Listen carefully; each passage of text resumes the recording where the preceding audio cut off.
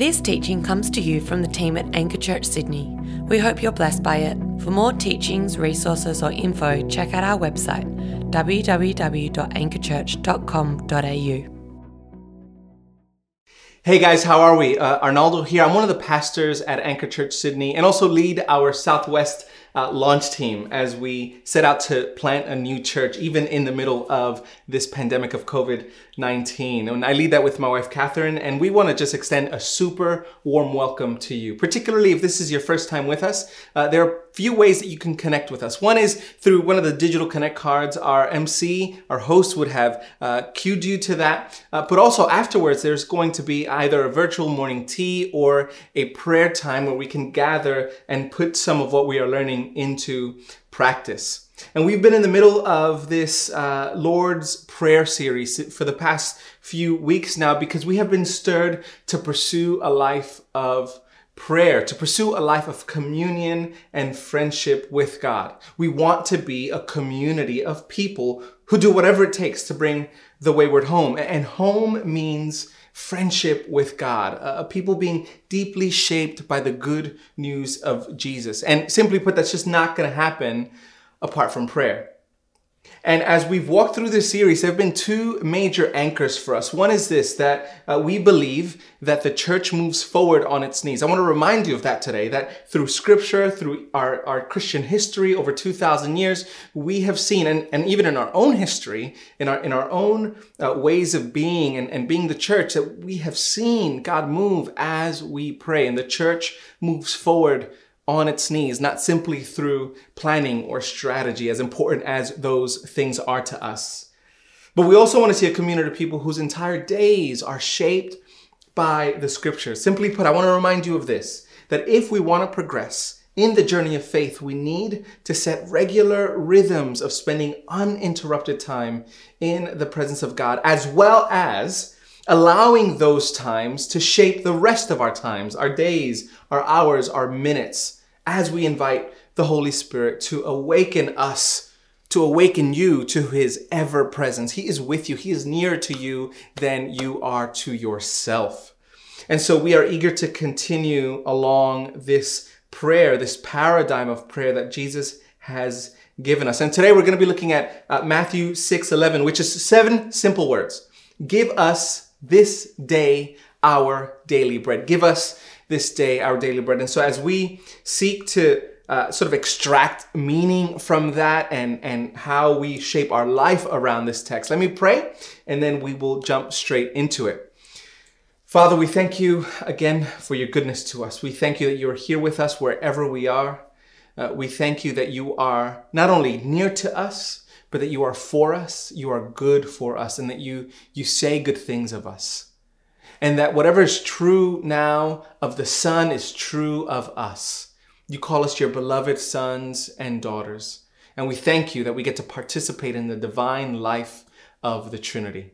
And I pray now, Lord, that you would help me to forget the things that are not going to be helpful for your people, and that you would help me to remember the things that will be. We pray that you would draw people near now. In Jesus' name, amen and amen. And so we're going to be jumping into the next petition of the Lord's Prayer. But before we do that, I want to take you on a bit of a journey of where we have been. Matt took us through what it means to keep God's name holy a few weeks ago. What does it look like to honor his reputation as special above all others? What does that look like? And then he helped us to think about what it looks like for the kingdom to come. For, when we pray, may your kingdom come and your will be done, that we are his agents of his purposes in this world, that we would enact God's will for goodness and beauty and justice. And today, this petition takes a slightly different turn. I want you to notice that the previous few petitions really focus and they zero in on God. It's your name be hallowed. It's your will be done. It's your kingdom come. And today, Jesus is going to give us the next set of petitions, and they take a bit of a turn, where we actually start praying for things that we need. That we need from God, from him, his forgiveness, his provision, his fighting for us against spiritual evil, whether that's within us or outside of us. But this is the really important thing to realize is that we don't ask for anything from God until we have our priorities in place, where our priorities is that his purposes and his reputation and his glory would be lifted up. And out of that, we then ask for what we need. And it's only at that point that we can ask for what we need. And I want to remind you of a few weeks ago that your Father knows what you need before you ask him. Matthew 6:8. He knows what you need. And so I want to walk us through really quickly a few reflections as we try to embody this truth. And I'm sure there's going to be 1,000 things that we can think about coming out of these very simple 7 words of give us this day our daily bread. But I want to highlight 3 postures that we can assume that we take upon ourselves as the people of God so that we can live prophetically for the good of our city and for the reputation of our God. And these 3 are these: dependence, community, and simplicity. And the reason why these 3 postures, dependence, community, and simplicity, are so integral to our witness is because they're so countercultural. And when we think about things being countercultural, we think of simply them being against culture, almost for the bad of culture. But we assume these postures not to be against culture, but to be for it, to be agents of transformation in it. Yes, we may feel as aliens in a strange land, and we don't do this to condemn culture, but to be agents of an attractive salvation in Christ for it. And we do this, we show what it looks like to live under the kingdom of God. We do this to show what it looks like to live under Jesus as a king, as a ruler, as a big brother, as God, as our Father. And we do this because we were made for this. These are the kinds of lives we were created to live. And these postures help us because they really put us up against what is often a consumeristic, a self-centered, and overly indulgent culture. And they're so necessary if we're going to represent God to our neighbors, to our friends, to our family, and to our enemies. And so the first one that we're going to be looking at is dependence. And particularly, it's going to be dependence up against a culture of radical self-sufficiency. Now, I'm not sure I need to work too hard to prove this point. You've seen it, you've heard it, you've sung it. The idea that human flourishing depends on happiness. Human flourishing depends on what we find within us. That the key to happiness is to look within, to speak your truth, to be true to yourself. We've heard it all, we've heard it all, we've sung it all, we've been through it all, many of us still believe it all. And the idea is that we don't need to depend on anyone else. And this flies right against the face of the very first word of this prayer: give. Give. This one word, give, recalibrates our hearts toward reality. The reality that we have always been and always will be dependent upon something outside of ourselves for our flourishing and for our happiness and for our formation. Wesley Hill, in his great little book on the Lord's Prayer, he says this. He says, unless a parent or guardian provides milk for a baby, the infant will die. According to Jesus, that remains our true condition into our adulthood, whether we are conscious of it or not. Were God to withdraw his nourishment from us, we would not just slowly shrivel, but immediately cease to exist. And that's why one of the most sacred and vulnerable places is the dinner table, because we are screaming with our whole bodies that there is something outside of us that we need for sustenance. And something as simple as food, something we need outside of us. And yet we think that the deeper things like meaning and love and flourishing could be found within. Food, this has to come from outside of ourselves. And it declares that we need something from outside that doesn't come from within. And so, and so even when we think about food, and here Jesus is going to ask us to ask for bread, when we think about something like a loaf of bread, How do we get a loaf of bread? Let's just stop for a moment and reverse engineer this thing. So you go to Woolies, you go to aisle 3, and you purchase the loaf of bread. Now, you had to go to work to earn a paycheck to do that. You finished your degree in order to get that job. You were supported by your parents or self-funded somehow, or you received a scholarship to get yourself through college or university. You were born in a very particular place in the world where such education was even available. You were born. And yet we often think that all the way through, the reason why I have food on my table is because I did it, because I've worked hard, because I've earned an education. But I want you to think for a moment. You had little choice in where you were born.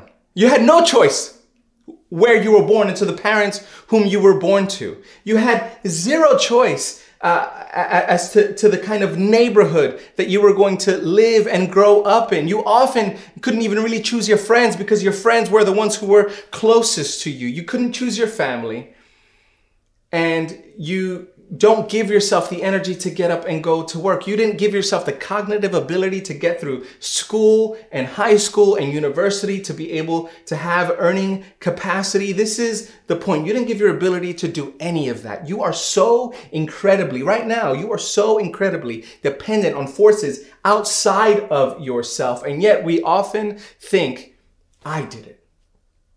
And we are trained. We are trained to think this way. And yet this word give helps us to stop, helps us to remember that we are intricately and intimately connected with the world outside of ourselves. Give. And this engenders in us humility. So as we depend on God for the basic necessities of food and the way God works through all of creation to bring about that bread onto our tables, we remember that we are wholly dependent on God. And that engenders in us humility. And so for a culture that is mired in self-sufficiency, this is a beautiful picture of what it looks like to follow Jesus. But the second one is community. And it's particularly community in a culture of expressive individualism. Again, I'm not sure if I have to fight too hard to convince you of this, but because, we love the idea of community. But as soon as things get hard, as soon as we need to sacrifice a comfort or a part of ourselves for the sake of community, we often run the other way. If we have to have a hard conversation, or if a particular felt need of ours isn't met by a community, we slip through the back door. And expressive individualism is this. It's the idea that the individual is supreme and holds the center of gravity. And community in this framework is good, maybe even encouraged, only if it allows you to express your individuality.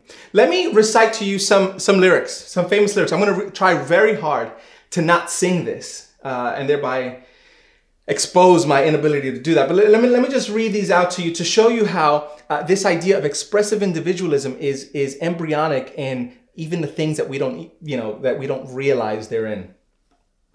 It's funny how some distance makes everything seem small. And the fears that once controlled me can't get to me at all. It's time to see what I can do to test the limits and break through. No right, no wrong, no rules for me. I am free. Let it go. Let it go. And she goes on, right? And we think, oh no, they're even getting to our kids. Our babies are learning from the youngest of ages that the way to happiness is primarily found from being radically free from others in our own autonomy. But this text paints a different picture with just a couple words: us and our. Jesus isn't just giving us a paradigm of prayer for ourselves. We don't pray, give me my daily bread. We pray this. We pray, give us this day our daily bread. And so not only does this prayer help us to realize our dependence and therefore sort of create humility in us, but also it helps us to assume the posture of community and therefore engendering generosity in us, that we pray for our bread. We were made by community. That is Father, Son, and Holy Spirit. And we were made for community. And here this text helps us to assume that posture, that prophetic posture, that we will sacrifice for our community, that we will give of ourselves to a people being formed by God for the sake of the world. And so the third countercultural posture that this text asks us to take is this: it's simplicity. And it's simplicity particularly up against a culture of affluence. And this is what we are swimming in the most. A culture of excess, a culture of always just a little bit more. What's going to make me happy if I just made just 10% more than what I make? If my house was just a little bigger, if I had just the new model, then I would be happy. And we give ourselves to this vision of this life, of this good life that says, if I had a little bit more. Not realizing that if you live in the Western world and you have running water, you are living like a king and a queen. Jesus doesn't ask us here to pray for dates and honey and milk and steak and Tim Tams and caviar, all things which are not wrong and are fine to pray for. But I think something else is happening here. He's asking us to pray for bread, for one of the most basic food groups, as it were, one of the most basic things, a bit of flour and some yeast and some water. And that is what we need, one of the most basic necessities. And even as we pray for that, we know that God has given us so much. He's not stingy, and we're called to follow suit, to be equally generous as God is generous.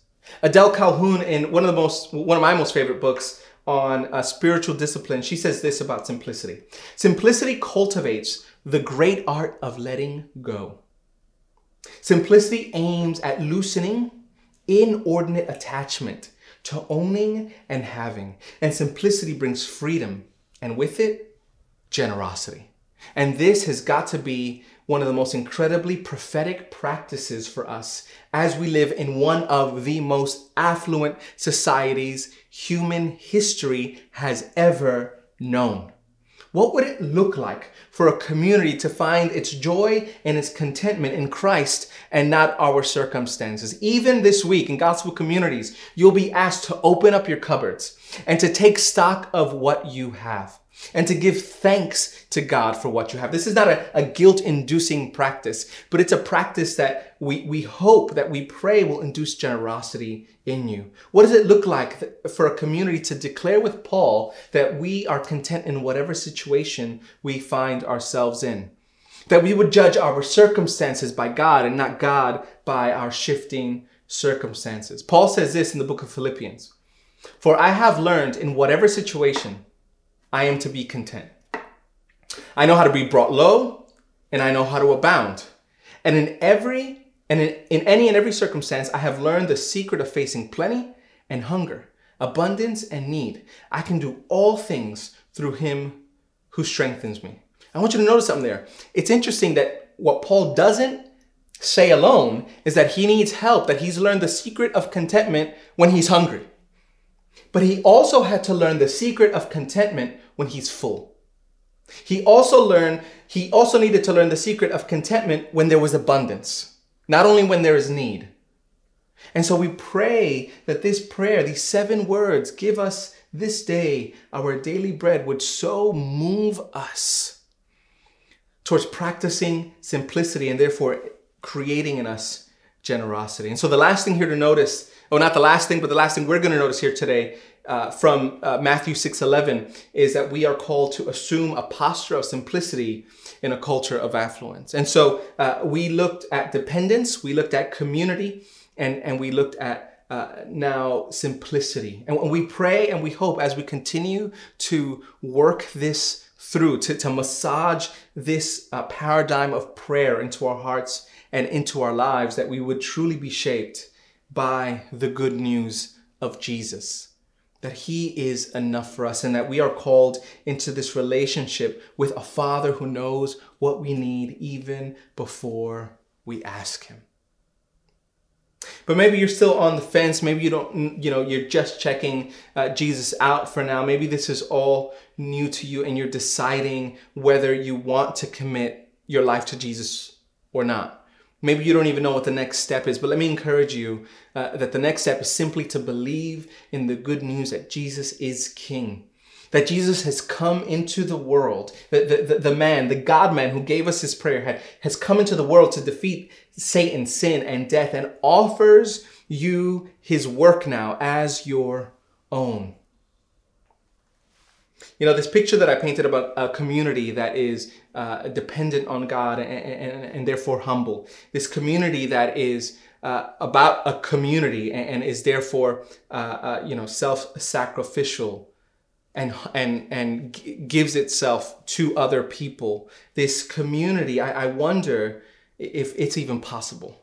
I wonder if you wonder if it's even possible. And imagine if there were a group of people that instead of boasting in themselves, they were dependent on God and humble. Imagine a people who created a community that didn't just use community for its own ends and to, as a gain or just to express themselves, but who used the community as a way to be generous.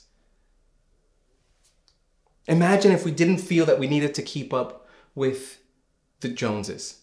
When every single thing, new toy that drops, we have a constant urge to buy. And the only way that this is possible is through the good news of Jesus. That God himself created everything good. And that we are fallen. But that because he loves us, not in order to love us. You got to get that right. That Jesus didn't die on the cross in order to sort of change the way he felt about us. Jesus dying on the cross was the expression that God was already favorably disposed toward us. And yet our sin was in the way, and he defeated sin in the person of Jesus. And so Jesus dies, in essence, to defeat sin and to put death to death. And now he invites us into his life. And so my prayer for you today is that you would come and you would accept the gift of life offered to you free of charge because of what Jesus has done, that you are loved. That even as you have turned away from him, even as you have been wayward and you have walked away from him, you are loved. You are pursued even now. This is God pursuing you now. He loves you and he wants you to come home. And so I pray wherever you are, that you would come home to him now. And if you are following Jesus, that you would press into this, that you would press into your relationship with him, that you would know that he wants to be your friend. Let's pray. Father, we thank you. We thank you for Jesus. We thank you for the Sermon on the Mount. We thank you for Matthew, who wrote this down for us. We thank you that you give us a way to pray, Lord, that you don't leave us to our own devices. We thank you you've given us a way to be dependent. Give. We thank you that you've given us a way to enter into community. Give us. We thank you that you have given us a way to enter into the practice of simplicity. Give us our daily bread, the most basic of needs. And we thank you and we love you for who you are for us. In the name of Jesus, amen. Family, go out. We're going to sing together now. We are going, or maybe not go out, maybe you still need to stay in. But we're going to sing together. We're going to take communion together. And I just pray that you would know this week that you are the beloved of God, that he is with you, that he is for you, he is around you, he is inside of you. He is always nearer to you than you are to yourself. Bless you.